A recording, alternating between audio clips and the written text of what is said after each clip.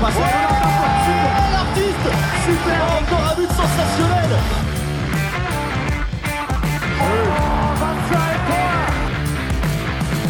That's a brilliant bit of follow-up play by Mahe. Oh my goodness me, what a shot. Sagosen setter det hen! Han setter den! De er i semifinale igjen! The main round has started, and so has the controversy. Alex Kulec here, joined by Brian Campion, who got to watch Croatia fans get really angry and Germany fans sigh in relief. How you doing, Brian? Not too bad. Thanks for introducing me first. That's great. I'm very happy about that. There you go. I thought I'd throw you that one. Thank you. And of course, Chris O'Reilly is here, who's going to try to explain what the hell happened at the end of that Denmark-Sweden game. Yes, sir. How you doing, Chris? I'm good. What a day at the office in Hamburg. I'm glad that the Euro drama came here a day or two too late, but it's here now. Before we get into the games and the controversy around them, what's the first feeling on the main round? You know, we were so ecstatic coming out of the preliminary round, and we've had some good games. But what has been the feel in the stadiums? What's the general vibe? I think it's been very good, but coming from where we came from, maybe a slight step back. But saying that, I mean, the Austria result for me was unbelievable, and that was like, I didn't see that coming, and there's nothing I'd wish for more than Austria to do a job over Germany. I think that would be absolutely sensational. It'd be their Cordoba 2.0. With Austrians never shut up about the time that they beat Germany in Cordoba, so that would be their handball version of it, and I think that would be a sensation. I don't see it at all. I just feel like the day that's in it, I feel like the small brother will just get crushed by the big brother. But I would love and pay a lot of money to see Austria beat Germany. But I think that Austrian result was a huge one for me. I thought France-Croatia was a good game. I think Denmark-Sweden was also a very entertaining game. I'm sure we're going to have plenty to say about that a bit later. Portugal were impressive. And yeah, I don't want to go through all the games. I want to leave something for you guys to say. So. Classic Brian Campion approach. Scattergun approach. Yeah. What about you, Chris? Does it feel like the element of danger has kind of disappeared? Because I think that is one of the issues with the main round, that there's 4 games, there's 8 points up for grabs, and it doesn't feel like every game is make or break. Really? Or I think so. I really think so. I think like, it does, yeah. When there's only 2 spots in the semi-final up for grabs, then it really is that case. Like, and you know, this has always been the format of the Euro. With in the end, you end up with 2 groups of 6, and only the top 2 make it through. Now there's more games in it, so it feels a bit longer. I mean, the previous format before it expanded to 24 teams was you had 16 teams, 12 of them go through, but 2 matches are carried over. So there you felt like after one game that like a team like Denmark would already be booked in the semi-final, and then there's nothing to play for. Whereas now we've reached the halfway point of the main round in Hamburg, and still nothing is actually decided. So it feels like it's very much up for grabs, and that is the feeling I got from the Slovenia-Sweden game the other night, that it was like really nervy. It was like, even though both teams had come through their groups with 2 points, that it was a make or break game. That's how I felt a little bit for Sweden today against Denmark. And I think the only team not feeling it is Portugal, who are just having a laugh, and they're killing it. I mean, Portugal are the story for me so far. A lot in this group. Austria are in the Cologne group, but Portugal absolutely flying. And so, yeah, I feel like there's a lot of nerves out there, a lot of tension. The Norwegians are ready to, hang their coach, which is there's a whole lot of bad vibes going on in Team Norway. And yeah, I'm enjoying it so far. I think, we don't have the minnows who are going to create a huge surprise. The closest we're going to get is Austria, who've been in 3 of their 4 main rounds whenever they got to the Euro, and Portugal, who are established team as well. But in that sense, I think they're they're putting up a good fight against the big boys. Just a little point on Norway there. We talked about the Kolstad project and how it's going to bring these players together and they're going to be a unit and they're going to be all great. And I think the opposite has happened, where you brought them all together and now they just hate each other and they can't get away from each other. Give me a fucking break. You normally we would go away when we played for Ireland and you'd be like, I haven't seen the fucking lads in ages. It's going to be fucking great. If we were playing week in, week out at club level, you'd be going away and be like, these fuckers again. Stuck with them week in, week out. Magnus Road. Oh, he's injured again, is he? Yeah, typical fucking made of glass. Classic. Yeah. It's really bad vibes there. Like that. I mean, and hilariously, they beat Netherlands today and they're still in with a shot. They're going to have to pull off the miracle of the century to beat both Denmark and Sweden to have a chance. But yeah, not good there. So yeah, but to answer your question, I think there is the danger there. And I think both groups in one way or another are going to go down to the wire. Good time to mention a couple of the interviews you got after the Denmark-Sweden game. Actually, I threw this up on Twitter and the first two people replied saying we want to hear Hampus Wanne and we want to hear Emil Nielsen. And what did Chris O'Reilly do? He brought you Hampus Wanne and he brought you Emil Nielsen. Alex, you only wrote Hampus and Emil, so I thought you meant Emil Jakobsen. Nah, I got you, Emil Nielsen. Imagine that. So, Emil, you're 12 from 26 in the championship. How do you feel? But you're still extremely handsome. Is that keeping your head up in this championship? Do you practice your rolls every morning? He's got him and Alexander Blons have the best rolls. But anyway, it was a packed mix zone as you expect from the Scandinavian Derby. But I managed to get a quick few words with Hampus Wanne and Emil Nielsen, and we'll play that later in the show. So let's start at the end, will we? Let's get straight into the refs, will we? Yeah. We. Alex promised. Which game will we start with? Here we are. I promised ref talk, and we're going to go with ref talk. Now let's start with the most recent one that we'd all just watched, Sweden-Denmark, because that game was basically decided on referee decisions, and it looked like it was over, and then we had that situation where Sweden protested that they took too many passes. That's what the protest was in the end, wasn't it? Yeah. Chris, you want to talk us through, seeing as you're there, commentating of what exactly happened in those last... Yeah, I was there, but I knew as much as you guys, I'm going to be honest. Like, it's one of those situations where, on the court, they know how many passes, and sometimes on the screen we're shown the referee giving like 2 fingers up or 3 fingers up or 1 finger saying this is how many passes are left. That wasn't the case this time, or if it was, I missed it. So the case was they had 2 passes left and they took 3 passes. So normally in that case the referees would blow it up and it would be a Sweden ball. However, they didn't. The ball was played out to Magnus Landin. He scored a goal to make it a 2-goal game.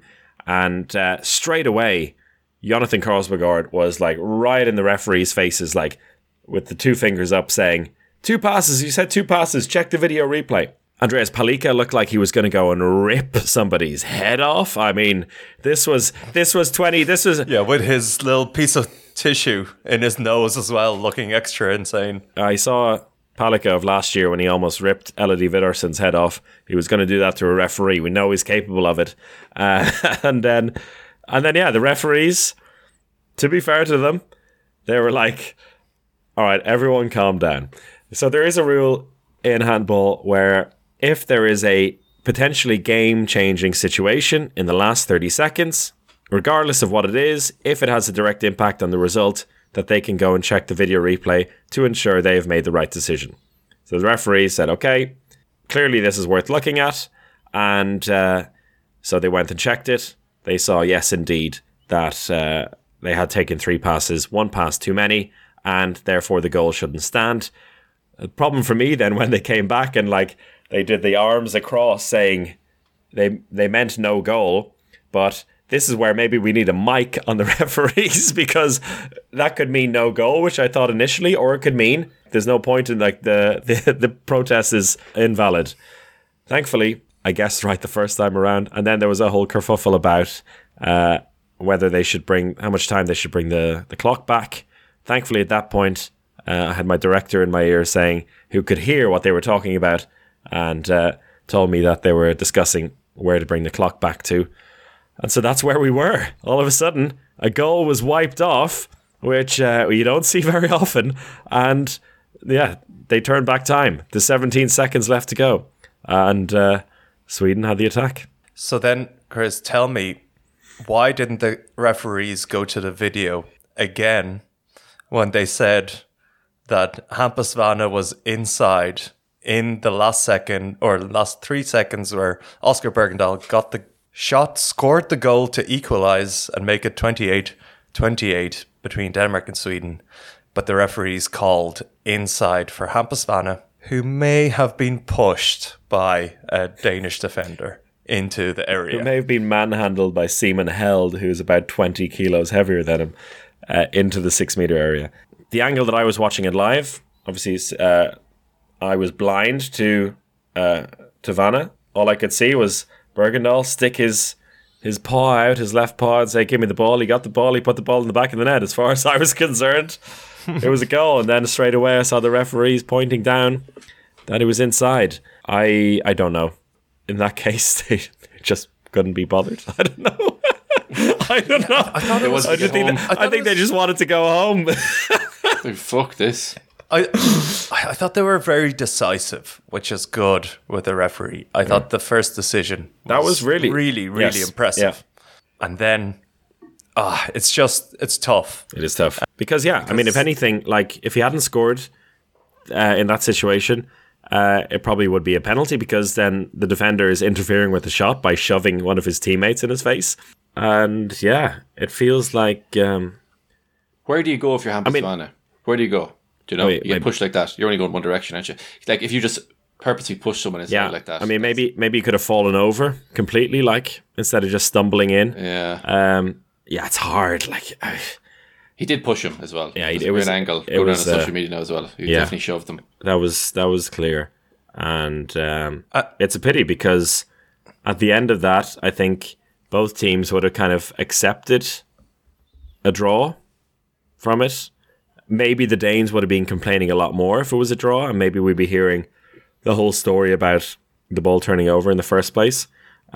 These Czech refs were watching the Euro or the end of the German game yesterday and saw 6 steps plus 4 steps and thought, do you know what? We're not going to be fucking doing that. We're just blowing everything up here. Yeah. No, but I agree. Generally, like that, I think they did a good job with the game, and that decision for the last Denmark goal was the right decision, and they kind of accepted, we messed up. That's what the video replay is there for. So if they'd used it one more time, I don't think anyone would have been complaining. But Hampus Wanne's penalty against Landin, that's a highlight for the ages, that one. Where he has Landin on the floor and then just gets it right over his shoulder. And then Landin is laughing. He's just like, that was well done. Well done. Fair play, you little bastard. Well, then let's hear from the little bastard, Hampus Wanne, and the big bastard. Emil Nielsen from the big bastard from Denmark, Emil Nielsen. Talk us through those final seconds, and you went in as a second line player, and the call was against you to be inside. Is that what happened? Oscar. I believe so, but I haven't seen it on video now, so I don't really want to speculate about it. Yeah, but I mean, overall, wild game, and I think the result, not what you want, of course, but it shows that you're right up there with this Danish team, and I guess there's some positives to take away from that. Yeah, of course, but in the end we're still very disappointed, because when you play for the Swedish national team, you play to win. But it was amazing atmosphere, a really funny game to play. It was so intense all the time. But now I feel like we're still very hungry. Yeah, and I mean, you were stuck in heavily throughout the game, and the penalties, scoring from open play as well, and you seemed to have a nice little battle with Matthias as well, as he tried to come in on the line. You took each other down a couple of times. But it's great. It's funny to play against Denmark, because a lot of us play together or have played against each other, I don't know how many times. So it's always great battles, but unfortunately we didn't come out on top. And for the gameplay for today, like the plan you had to deal with the Danes, do you think overall that was executed as you hoped to? we could have done it better in the first half. Gidsel and Pitlik came through a little bit too much through our defense in the middle in the first half, but second half we improved a lot. Yeah. And I mean, the last seconds, of course, is a disappointment, but it's wide open, this group, and now Portugal coming up, and that feels like a little bit of a quarter-final already. Yeah, now it's focus on Portugal. I haven't seen them so much yet, but they're known for their 7-6, especially. Let's see how it's gonna be. Good stuff, Thanks.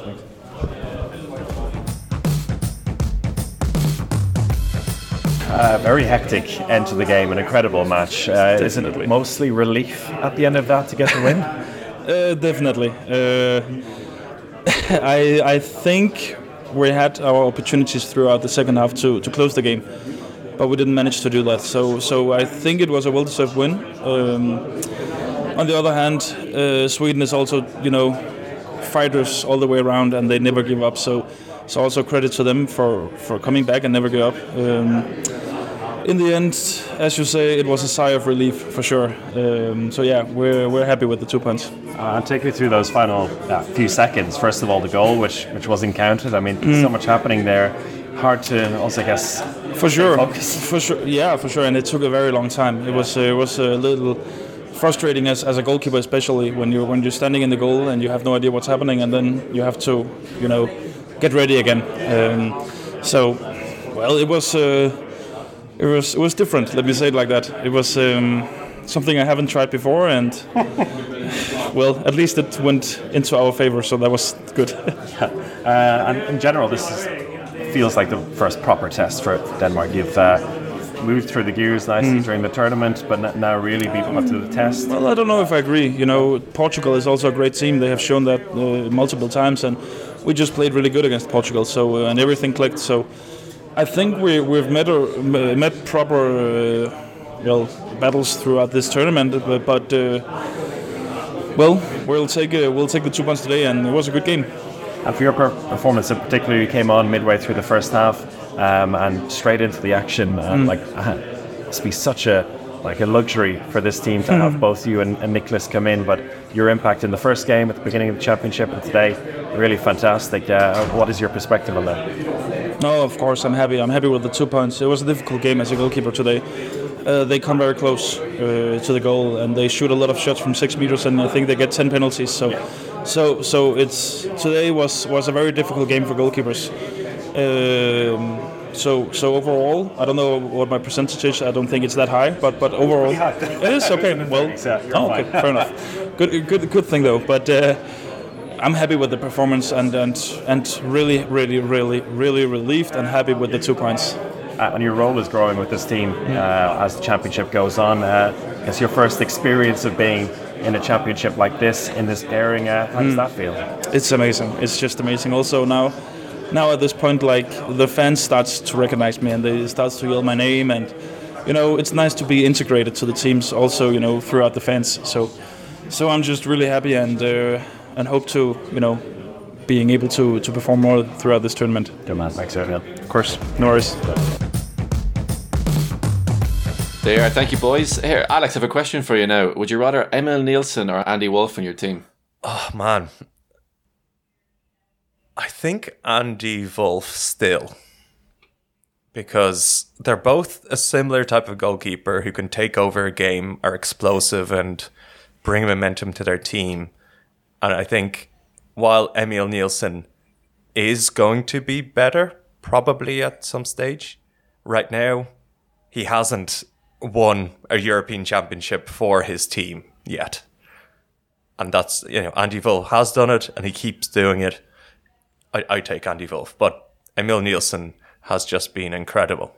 There'll be 1-1 on the European Championship scale in a week or so, and then it'll very quickly turn in one favor. Yeah, and then maybe man's favourite. It is remarkable to think that it is his first tournament, and I asked him about that, as you heard as well. And he really seems to be enjoying it. He's of course he enjoyed it. He has a 50% save rate.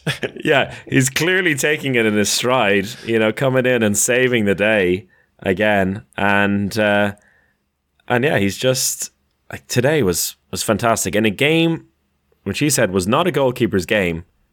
he still had a very good game, which says something. And he was the only one to really thrive of the 4 goalkeepers today.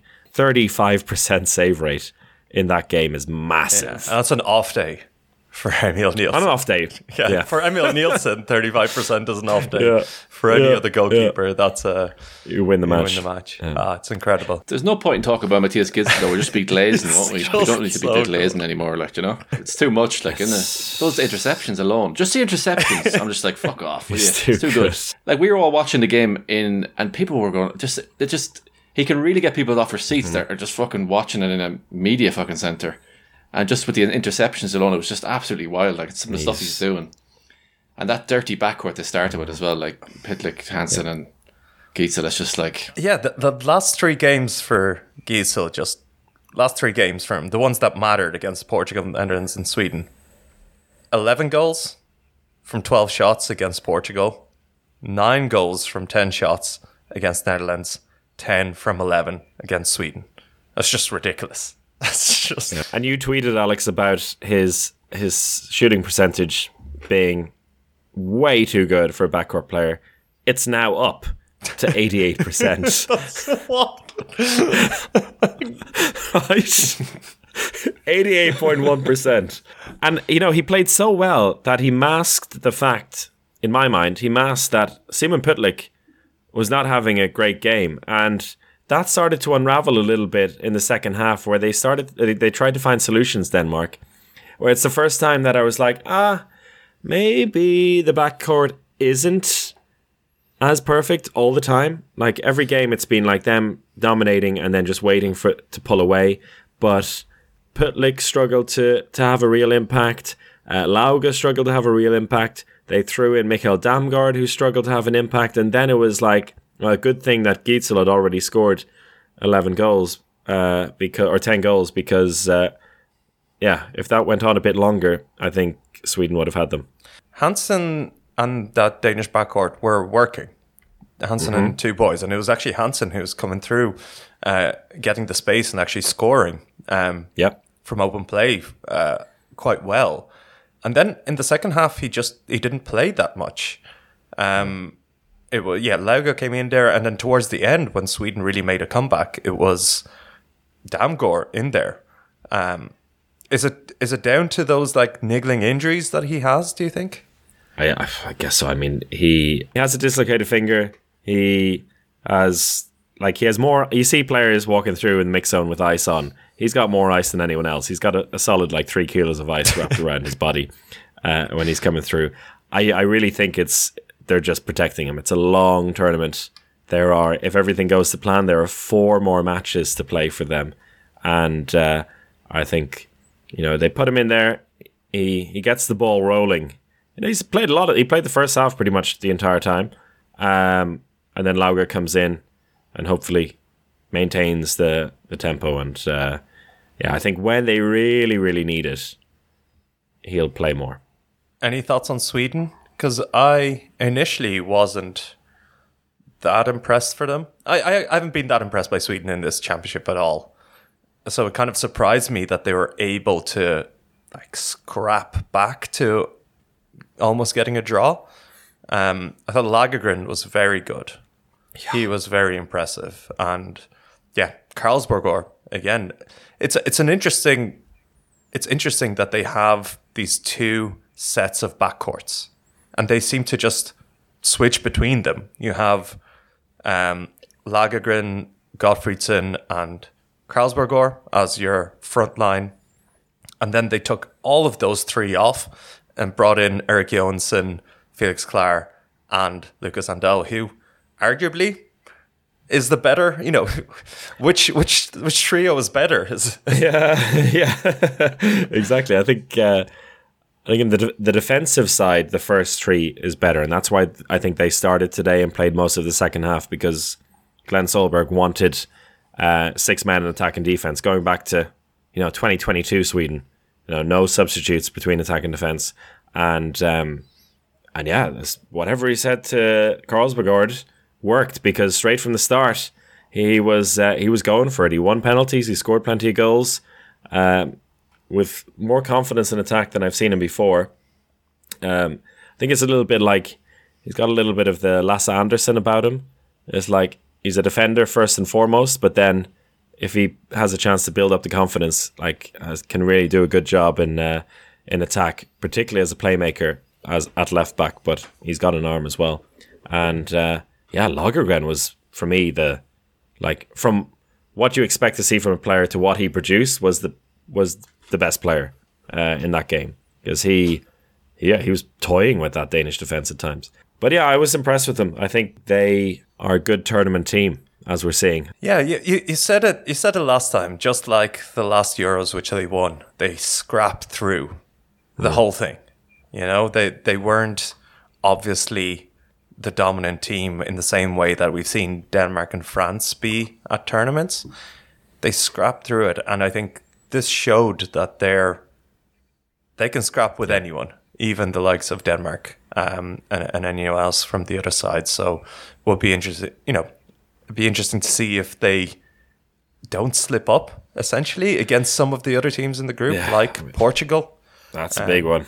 That's the quarterfinal right there. I think Portugal-Sweden. That's an exciting game, and I don't know what you guys made of Portugal today, but I really impressed with those guys. They love the 3:30 slot.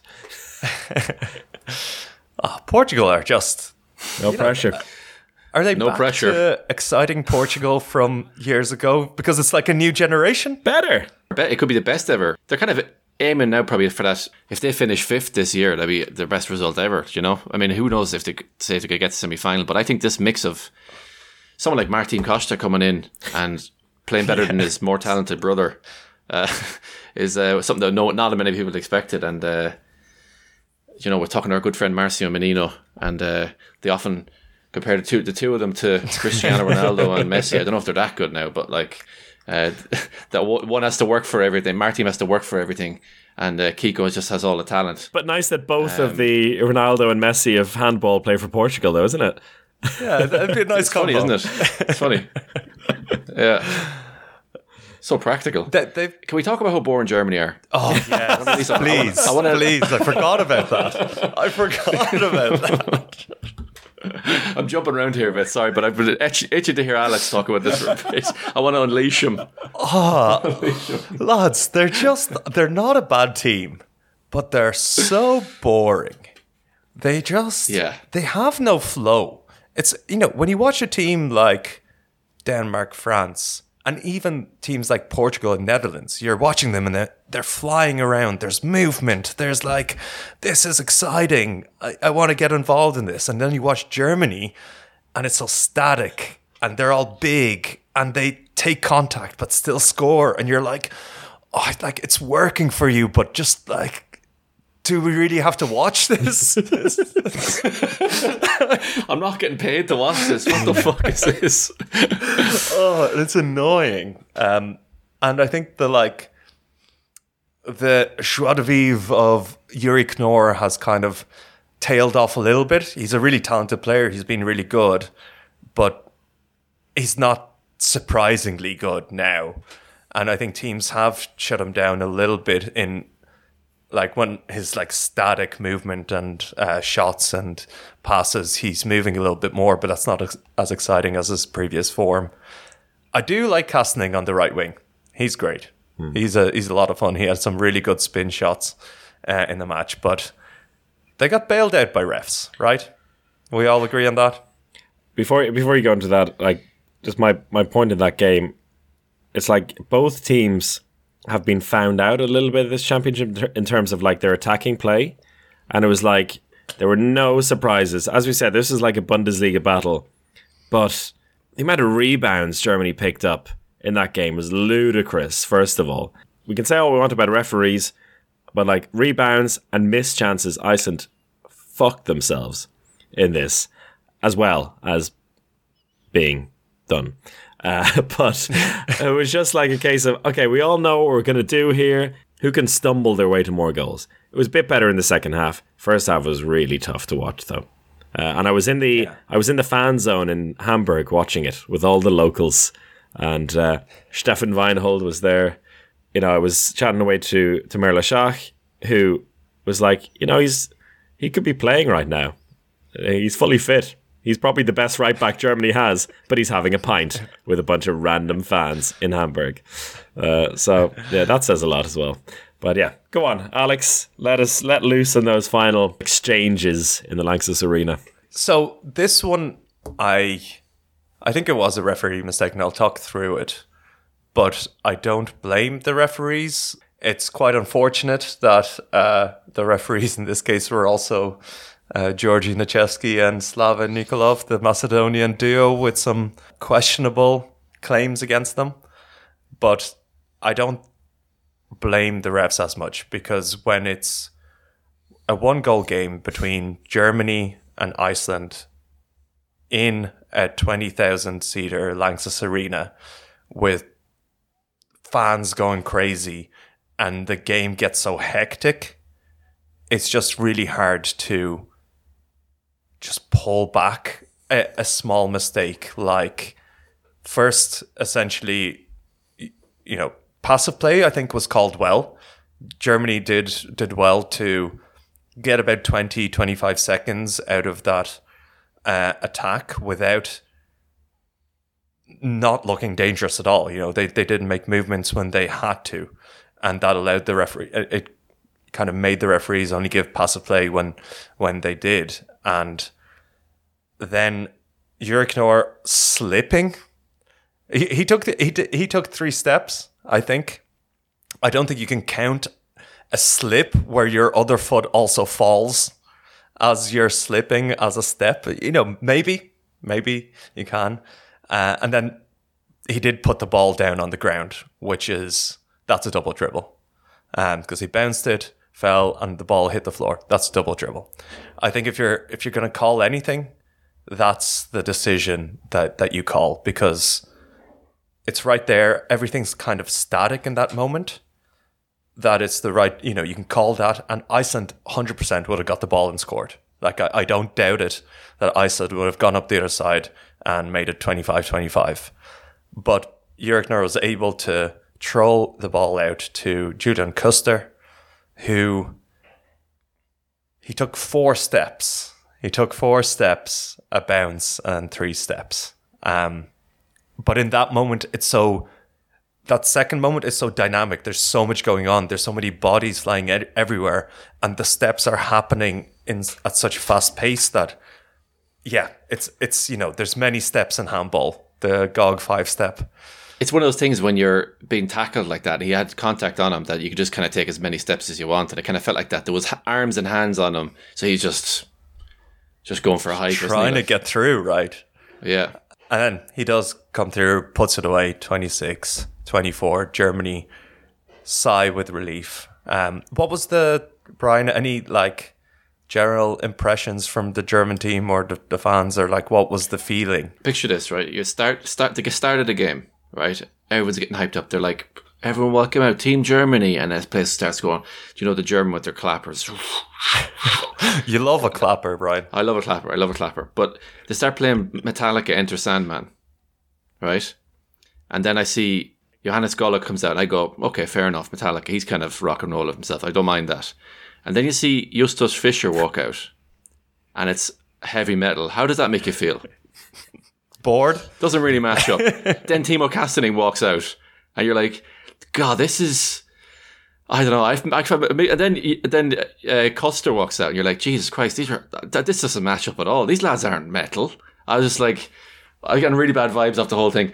And then you talk about the German team being quite boring. I think also the fans are really boring as well. I'm sorry, but come up with a chant. Just come up with one chant. Have a few songs. Have a bit of a sing along. They're just obsessed with clapping, and it's the same every game. And I can't imagine playing Bundesliga handball for a club and you have the same atmosphere in every game and almost everywhere you go, bar going to Fuchs Berlin or whatever. But every international game is the same game atmosphere over and over again. And I know I'm being a bit harsh here. I love Christ on a bike. It's the biggest Euro ever, and all you're coming up with is clapping. Give me a break. Yeah. Hey, but they got the win. And it's good for the tournament, isn't it? It's good for the tournament. Germany's still in the tournament. Still in with the chance. No, look, it is. It is. No, it is. I'm jesting, but like it is overall. I think no, you're not jesting anything, Kappa. Well, I am and I haven't. But like, just in case any Germans are listening, but no, it is good for the tournament because I think you want them to be thereabouts before the semi-final, just to keep that tension. Will they make it to the semi-final? I'm not so convinced.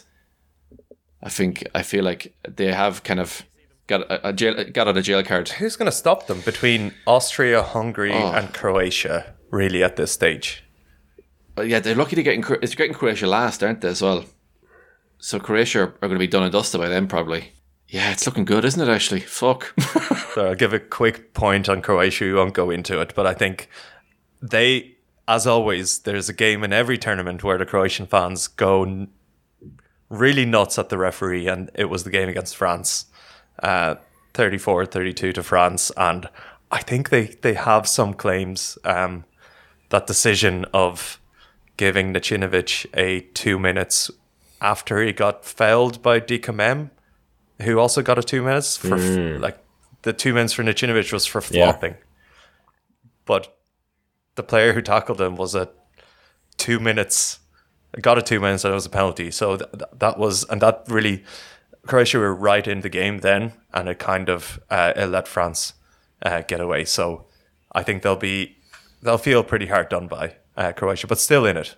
And in the hall as well, there were some hardcore people behind the bench who threw some something at the bench anyway, and they ended up getting ejected. Four skinhead lads were swiftly booted out afterwards. Yeah, and there was also, I think, some racist chants also from those Croatian fans. So that's definitely, you don't want to see that at all in the game. So rightly kicked out.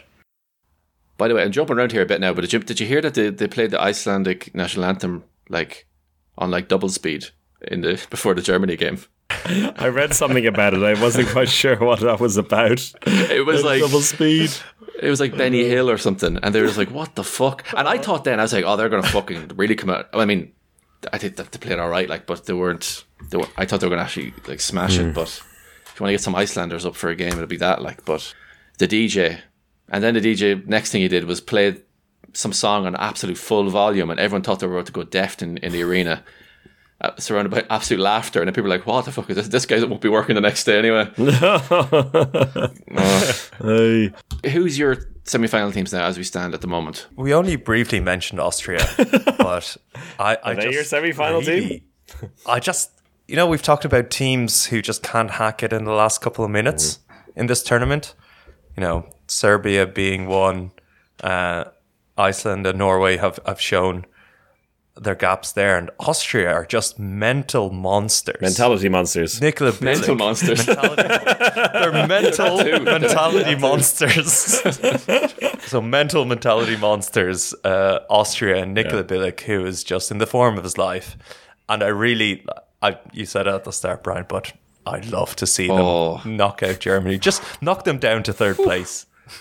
That would be so tasty. If Austria beat Germany, they'll have a 3-point lead over them, and then there's a real chance of them going through. Who are my semi-finalists? It's going to be France versus Sweden. No, France versus Portugal. Oh, and Denmark versus Hungary. Oh, it's dirty now. Oh, it's dirty. Oh my god! Should we call it, lads? I'm throwing it out there. Oh my god! I think we can. I think we all agree on France, Denmark topping the groups, right? Again, I'm still not impressed by France. I don't think they're that good, but they'll be there. Do have really good players, and they'll be there. And Nikola Karabatic can't keep bailing them out. This is ridiculous. He had a fantastic game against Croatia when Prandi really had a terrible one. But there's going to be a game where Prandi and Karabatic are not going to have a good game, and France are going to really struggle. How about... But they're still going to top How the group. about in the final game against Hungary, when Hungary booked their spot at the semi-finals? So who's the other two teams then, Alex? I think I think Sweden will make it now. As much as I want Portugal to make it, I want Portugal. But I think Sweden will make it, and I'll stick my neck out for Austria. Just going to do it. I'm on the Nikola Bilic hype train. Oh, here we go. Even though I think it's probably going to be Germany. All right. But Campo. France, top group 1. And I live in Austria. Like, what the fuck would I be doing if I didn't pick Austria? Like, you know, I have to be on the hype train, and I want to be on the hype train. They're a bunch of, like, before the Hungary game backstage, those lads were having a laugh, jumping up each other's backs, slapping each other. And then I saw them going, I was like, these lads aren't taking this seriously at all. And then the Hungarians came along, all fucking serious. And then we saw what happened. So I'm going to go Austria. They're living the dream, and fuck it, why not? Like, you know, Denmark then, and yeah, I think probably Sweden. I think the Sweden-Portugal game is going to be... Yeah. There would be no more than 2 goals. I'm not buying any beers for anyone this time, though. I think there's going to be another kind of little surprise as well somewhere. It's not going to be all straightforward for those teams. It's going to come down to the end. When is the Portugal-Sweden game? In 2 days' time. Tomorrow, podcast time. Okay, so we do have Germany, Austria, and Sweden, Portugal as the next games coming up. So I think we'll know a lot better after those. And it's after those games that we'll record again and reevaluate these wild predictions. Make sure you pack your clappers, because the Austrians are coming. We'll see you next time.